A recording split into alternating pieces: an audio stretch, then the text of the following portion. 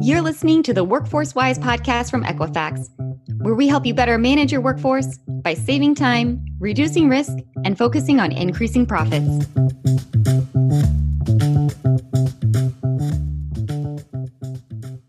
Hello, and welcome to the Workforce Wise podcast. I'm your host, Jason Fry. I'm the AVP of Product at Equifax Workforce Solutions. Today, we have part two of our conversation with Tammy Meckley, who is the Associate Director, U.S. Citizenship and Immigration Services, and she's in charge of the E-Verify program and Form I-9. In this episode, we're going to talk about some upcoming new features planned for E-Verify as they continue modernization of their systems, how employers can work with USCIS to shape the future of E-Verify, and some exciting thoughts around the future of Form I-9. Thank you, Jason. Happy to be here and excited to talk about the E-Verify program. Can you talk a little bit about what modernization means for E-Verify, and then what does the future look like? So are there any new plans for additional modernization, either of the system or feature functionality attached to the system? Yeah, so modernization continues to be a priority for the program. It's a priority for me. It's a priority for every employee who works in the E-Verify program. With modernization, we will continue to enhance the user experience by creating a very consistent look and feel across the E-Verify application. It will also bring new features to life quicker, and we're not so dependent on legacy technology. So when we see the opportunity, or when we see inefficiencies, or we see burden that we want to reduce, we want to be able to very quickly develop functionality, test it, and deploy it, and get it into the user's hands. So this new kind of modernized platform will enable and assist us to be able to do that. I am a huge fan of continuous improvement. I will tell you, one of the things that I am most proud of is every employee that works in the E-Verify program understands the importance of not just continuing to operate E-Verify the way we do, but every single employee constantly and continuously looks for ways to improve our connections to source data and is constantly looking for ways to improve the process to ensure quality service, timely responses that essentially are meeting the needs of business. This is a very fast-paced, fast-changing environment, and we have to make sure that we are constantly evolving and changing to meet the needs of the businesses who are using the E-Verify program. So modernization has been a bit of a buzzword, and we started to kind of categorize it and just and define it in a bit of a narrow way. But, I have to say, modernization is here to stay. This is a government service that cannot become complacent. It cannot become stagnant. We have to constantly look at how is the system end to end, whether it's process, policy, technology. We have to look at all of it in total to make sure that we are operating it most efficiently, most effectively, and reducing the burden on employees and employers as much as we possibly can. And look, there's no system that's perfect, but if we have the mindset and our goal is constant and continuous improvement, I am extremely confident that our employees will continue to enhance this and we'll just keep making it better over time. Data integrity is a huge piece of that. You mentioned data integrity. We have got to have robust automation and data accuracy. Those are core strengthening elements of the E-Verify program and, quite frankly, the integrity of the program. So we're constantly focusing on new data capabilities and new data sources. Another element of that is our monitoring and compliance piece of E-Verify. We have to make sure that our legal, our regulatory, and our policy requirements are being adhered to. When we sign on an employer to the program, we have to ensure that those employers are using the program properly. We have to make sure those employers are giving employees due process when there are mismatches of information. We want to make sure, again, we're protecting the integrity of the program. So we have a very robust monitoring and compliance program where we look at employer behavior and we have models that target where there might be issues. Is this an education issue?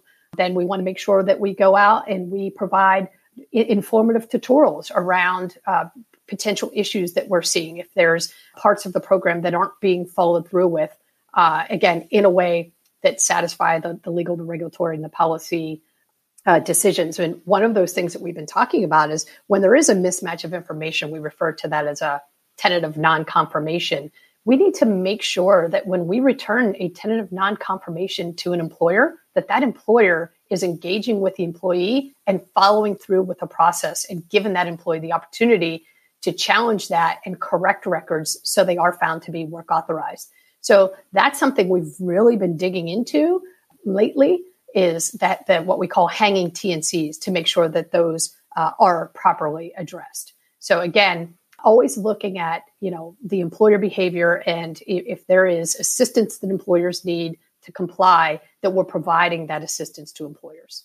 Yeah, and I think that is great for employers to hear and for us too. One of our key, kind of the way that we show up to work every day, is trying to find and understand ways we can remove any friction in the employee onboarding part of that employment relationship. And it sounds an awful lot like the E-Verify program is being managed that way, to keep up with and make sure that you are removing as much friction as possible and keeping up with the speed of business and the way that business has to move in order to both attract, onboard, and then retain those employees. And I know we've seen too a lot of those efforts that you're talking about, especially in the data integrity and making sure that those hanging T&Cs are taken care of, and a lot of the outreach that you're currently doing. We've seen an uptick in outreach from E-Verify, and I think that it's good both for the employer community and kind of for us as a provider too, but for the employer community specifically, to see the ongoing efforts from the program to both communicate and evolve over time. So I did mention us as a provider. We are a web services provider for E-Verify, which means that our employer clients connect to the E-Verify system through our software. So we build software that connects direct into the E-Verify system, and a web services connection. So I was going to ask, are there any kind of things in the future that our specific clients should be aware of from a web services perspective? What should they be on the lookout for? Are there any new versions or feature functionality coming down the pipe for folk who are accessing E-Verify through a web services connection? So you would expect, constant continuous improvements to a program means sometimes pushing out constant and continuous new enhancements in functionality. And with that, you're exactly right. We've got to be able to push out new ICAs, for you all to build towards. We will be publishing later this summer. And then by the end of the fiscal year, which is September 30th, we will be publishing the final version of a version 31, which is a new ICA version. So, the goal here is we want to make sure that with our web services providers, that we are having continuous conversations and engagement early on in the process. As we're thinking about changes to the E-Verify program that could impact the software that you all develop, we want to make sure that we, don't just push out an ICA on September 30th and say, build to this. We want to make sure that, which is why I mentioned to you, we're going to publish an early draft of that in the summer so we can start to engage and you all can see what it is that we're going to be putting out. And just to give you a bit of a sneak peek, the new ICA is going to expand the look back period for duplicate cases from 30 days to 365 days. One of the biggest challenges that we see in the E-Verify program are duplicate cases are being created. And a duplicate case is an employer is running multiple cases on the same individual. So that makes us inefficient. That makes employers inefficient.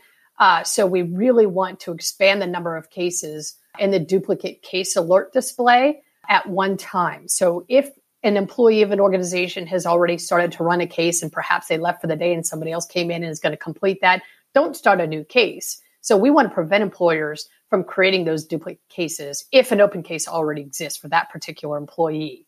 So that is something you're going to see us come out with again, and that's a data integrity issue for us as well. And one of the other requirements that we are going to ensure is that all of our web services employers convert from the simple object access protocol, which is known as SOAP, which I'm not educating you, to a REST protocol, a representational state transfer protocol. So that's, again, going to be really important for us to advance, notification and get support and education on these new ICAs as quickly as possible. So, and the goal here is when we do push out a new ICA, we want, immediate adoption. We need to make sure that new functionality, because we are saying this is going to enhance the program. So we want to make sure that employers are able to use that new functionality as quickly as possible. So that's something you should be hearing a lot more about this summer and into the fall. And again, it's a great opportunity for us to engage with our web services providers, to have conversations, to do some testing. We want to make sure that when we deploy it, we get it right, and you all are able to adopt it most quickly. Yeah, and honestly, that is exciting, especially the duplicate case pieces. We spend a good bit of time working with and educating our clients around cases and making sure that they don't create duplicate cases where no duplicate case should be. So hearing that that's going to be inside the next release is actually really exciting for us.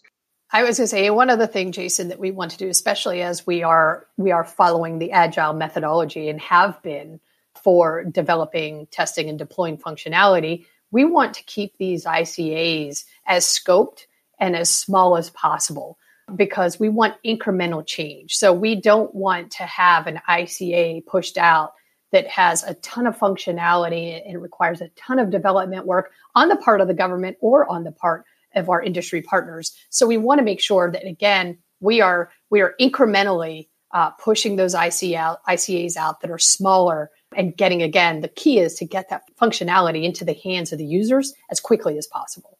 Yeah, and I know that the employers will be excited to hear that too, because being able to consume that on their side for any changes that happen inside the onboarding process is, one, difficult if it happens too much, too fast. There's a lot that they have to change on their side too, especially with training documents and the materials that they have available for their internal users, but also making sure that we are looking at our ability to push that out at times that are convenient for the employer.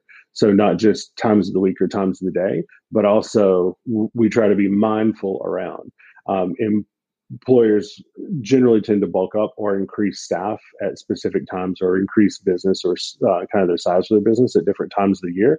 So we try to be cognizant of the fact that at different times of the year, they'll be blacked out for additional feature functionality upgrades or changes to the software. So it's really good to hear that E-Verify, the program, is moving much more to an agile environment. Well, there'll be continuous improvement, and those will happen at a faster cadence, but also getting that feature functionality out to the users as quickly as possible. So let's talk for a minute about COVID-19, the pandemic. I know that a lot has been said, a lot has been talked about with I-9 flexibility. And I also know that you guys are in charge of the Form I-9 itself, policy around Form I-9, but ICE is the one that's in charge of enforcement and the flexibility guidelines. But anything from your perspective at USCIS around flexibility, and maybe even a broader scope, COVID-19 has taught us a lot of things about how to hire people, how people work, how to onboard people. And I think even inside the scope of the pandemic, it's been interesting to see how businesses have adapted. But at the same time, anything that you've learned through kind of seeing what is happening in the pandemic that might either change or inform the program going forward? Yeah, COVID definitely, presented some challenges for employers, and we do jointly kind of own the policy around the Form I-9 along with our partners at ICE. And not only did we feel those challenges around COVID, but even some of our downstream data partners like the Social Security Administration, if there's a mismatch of information that requires Social Security's involvement. So we've essentially had to extend the timeframes for employees if they needed to take action to resolve a mismatch that was derived from a Social Security check. So we've extended our timeframes there. We've also allowed for temporary inspection of the Form I-9 documents, the identity and work authorization documents. We started that back in March of 2020. And that flexibility still exists today. And essentially what that means is if an employer is working totally remotely, they can do a virtual inspection of those documents. And then at the point in time when we resume to a normal state, if you will, then employers will have to do that physical inspection and annotate the Form I-9 that physical inspection was completed. So again, that's still a flexibility that is in place today. I think we are looking at any possibilities whatsoever where we can, take those lessons learned from COVID, and again, where we can legally and regulatorily, improve the program based on the experiences that we've had in this kind of environment, then of course we definitely want to be able to do that. And recognizing again that we have to keep pace with our reliance on, everything digital, everything virtual, automate as much as possible. So we will be having conversations around what that means in the future to make sure that we are doing everything we can, again, to reduce burden and provide as much, assistance to employers as possible. Yeah, and I think that's great for employers to hear too, that it's not just the program, it's not just the policy, but it's also looking at it through the lens of the employer and trying to not necessarily meet them where they are from a legislative standpoint or kind of the regulatory piece, but being able to accommodate the whatever is kind of going on in the world. And again, meeting that employer as much as we can where they are to make it as easy as possible to board those new employees. To get even more out of today's episode, make sure you get your free tools like webinars, ebooks, videos, and more at equifax.com/wise. We talked a little bit about Form I-9. I did want to ask if you're seeing anything or hearing anything about any changes that may be made to the form in the future. It's been a long while since we've seen a change to the form itself, but I would feel like I hadn't done my job if I at least didn't ask the question if you're seeing or hearing anything that may either change in Form I-9, the form itself, or any of the policy manuals or instructions that are surround the form that you guys are responsible for. Yeah, so the current version of the Form I-9 was revised in 2019, to your point, and it actually expires in October of 2022. So to that end, we are going to begin discussions later this year on possible updates to the Form I-9. And this is where, again, the partnership comes in, where, we will be having far more stakeholder engagements with employers, with web services providers. So when we are making changes, those changes don't just benefit the E-Verify program from the government's perspective. We want to make sure that the changes that we're making are changes that enhance and, again, reduce burden on employees and employers as well. So I fully expect far more engagement with stakeholders. We need to understand what the new societal norms are related to hiring and employment practices, again, as we are increasingly moving to this virtual space.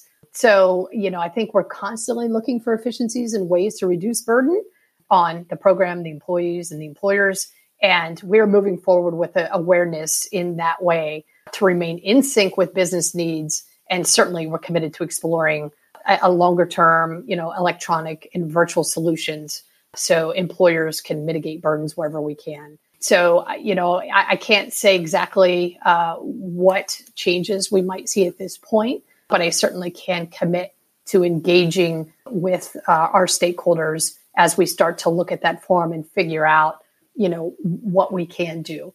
I will tell you, one of the things that I've been looking at, we've been administering the E-Verify program for a long time. And at the time E-Verify was created, we created the program, without experience in actually, executing the program, right? It was brand new. So now that we have the knowledge we have the experience, I really want to take a hard look at the E-Verify program and say, what would we do differently now that we know what we know? And I really want to look at the possibility of how my E-Verify works as the employee portal, how E-Verify works and the I-9, and how do we integrate all of that into one automated solution? So this is just more contextual in terms of an idea, but I definitely want to start to think about having that, My E-Verify portal be a portal where employees can upload, they can complete Section 1 of the Form I-9, they can upload their work authorization identity documents, and all of that is fully integrated with E-Verify in the Form I-9 process. So that could be something that we start to talk about. We're having conversations internally about that now, but I'm kind of excited, not kind of, I'm really excited about that opportunity. Again, I think we've done a fantastic job making incremental improvements, adding functionality, looking at data. I really now want to look at a larger strategy. What's the most strategic way for us to get at this E-Verify program, and how can we continue to expose that value proposition to employers to convince people, to sign on to E-Verify, where it's a primarily voluntary program, right? So I want to make sure that we are enticing employers as much as possible to know that if you use E-Verify, it really assists you with that Form I-9 compliance and helps really reduce the burden on the employer and gives a lot more stake in the employment status to the actual employee.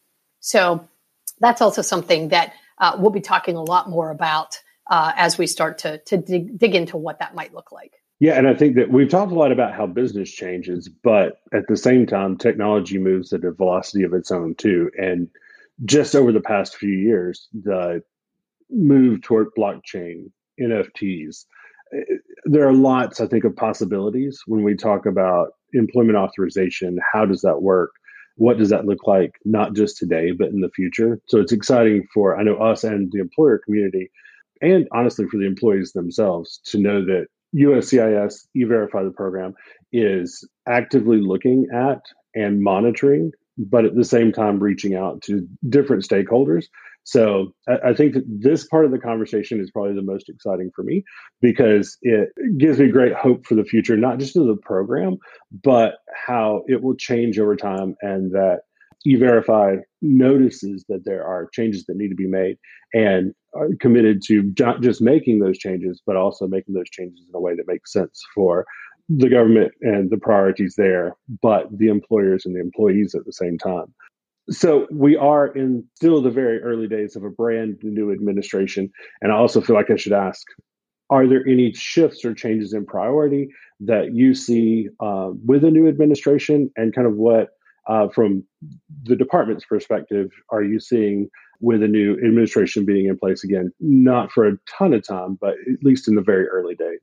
Two things come to mind. One, there's an expectation, as there should be, every time there's a change of administration and we're educating the new administration on the various government services that we provide, there's an expectation, rightfully so, that we, again, are constantly and continuously looking at ways to improve those services. So that expectation has been in place. It will continue to be in place. And so there's been conversations around the things that we are doing, we've done, and the things that we are working on to stay true to that constant and continuous improvement. And also, you've heard me mention several times during this call that we want to make sure that we are looking at the amount of burden placed on stakeholders when it comes to completing the Form I-9. So that is absolutely, and it's not, the administration is not just looking at the burden on the Form I-9, but looking at burden across all form types that individuals have to complete and submit to USCIS or have to complete as a result of authorities that we dictate. So definitely reducing that the burden on the Form I-9, which is why that look that's coming up to determine whether or not we should make any changes before the current form expires in October of 2022 is so important. So we're definitely going to be taking a look at that to see if there's any burden reduction opportunities there. And again, we'll be talking to stakeholders about that at the appropriate time.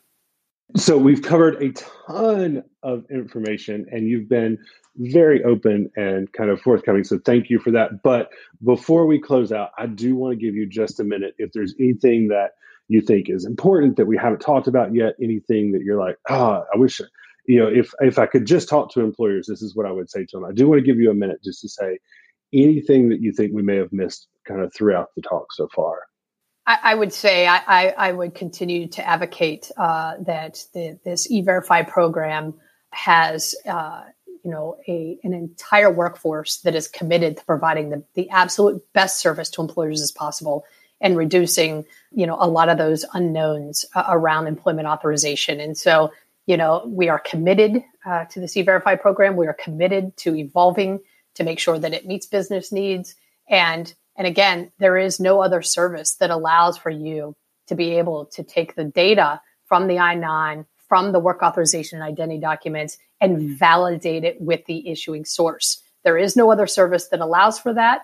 And so I'm a strong supporter and advocate of encouraging employers to use it and take advantage of this very easy to use, fast service that can very quickly get an employment authorization response to employers so they can continue to do the good work that they do, and they don't have to worry about whether or not the documents that were presented are legitimate documents. We take that guessing out of the game for employers.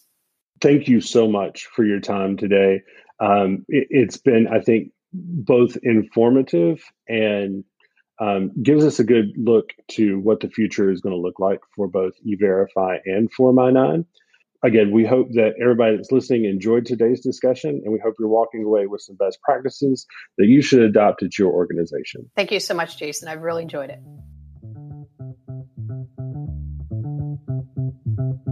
Thanks for listening. If you like what you heard today, be sure to subscribe to the Workforce Wise podcast.